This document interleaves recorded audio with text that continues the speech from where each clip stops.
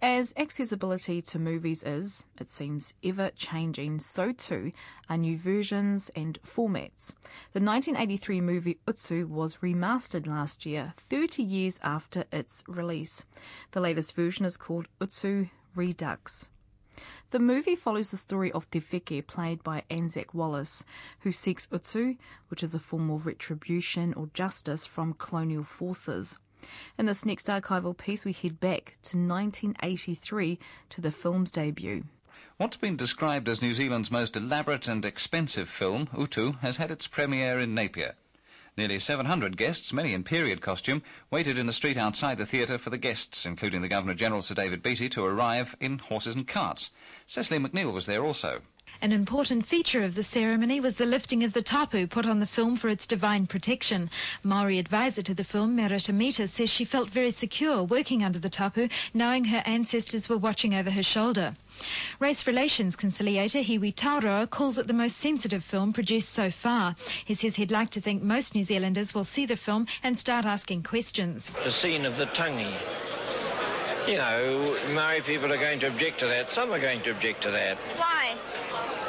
Because it's a tapu situation. It's a situation where people, you don't use it as a money-making way of getting things.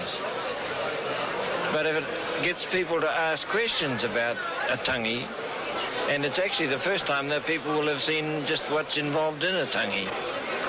And I think it's tremendous. Film critic David Lawrence felt the film was convincing and well sustained, but as an action movie it didn't go far enough. There were long patches where it moved quite slowly. I doubt very much if it'll be as successful as Goodbye Pork Pie because of that. And the comedy, I thought, worked against the drama sometimes. It took something away from the tension. And Merata Mita says although the film didn't go 100% the Maori way, it's gone a lot further than a series like The Governor.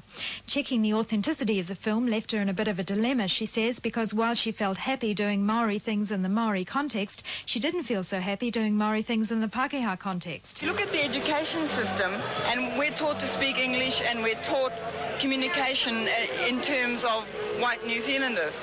So I understood very well what was happening, but I know that white New Zealanders haven't been educated to understand what's going on in the Maori, right?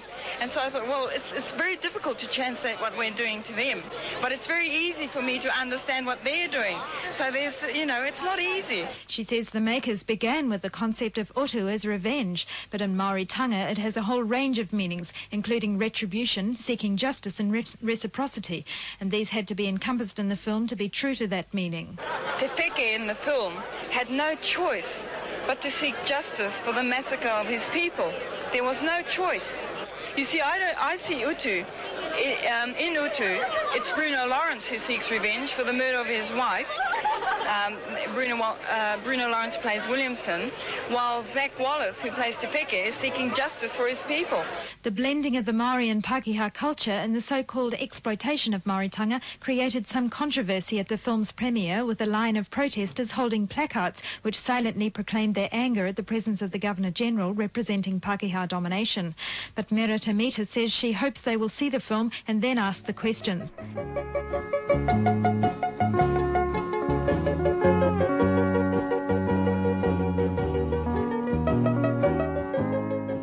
From 1983, an archival recording from Radio New Zealand's Morning Report, with coverage from the debut of the feature film Utu, directed by Jeff Murphy.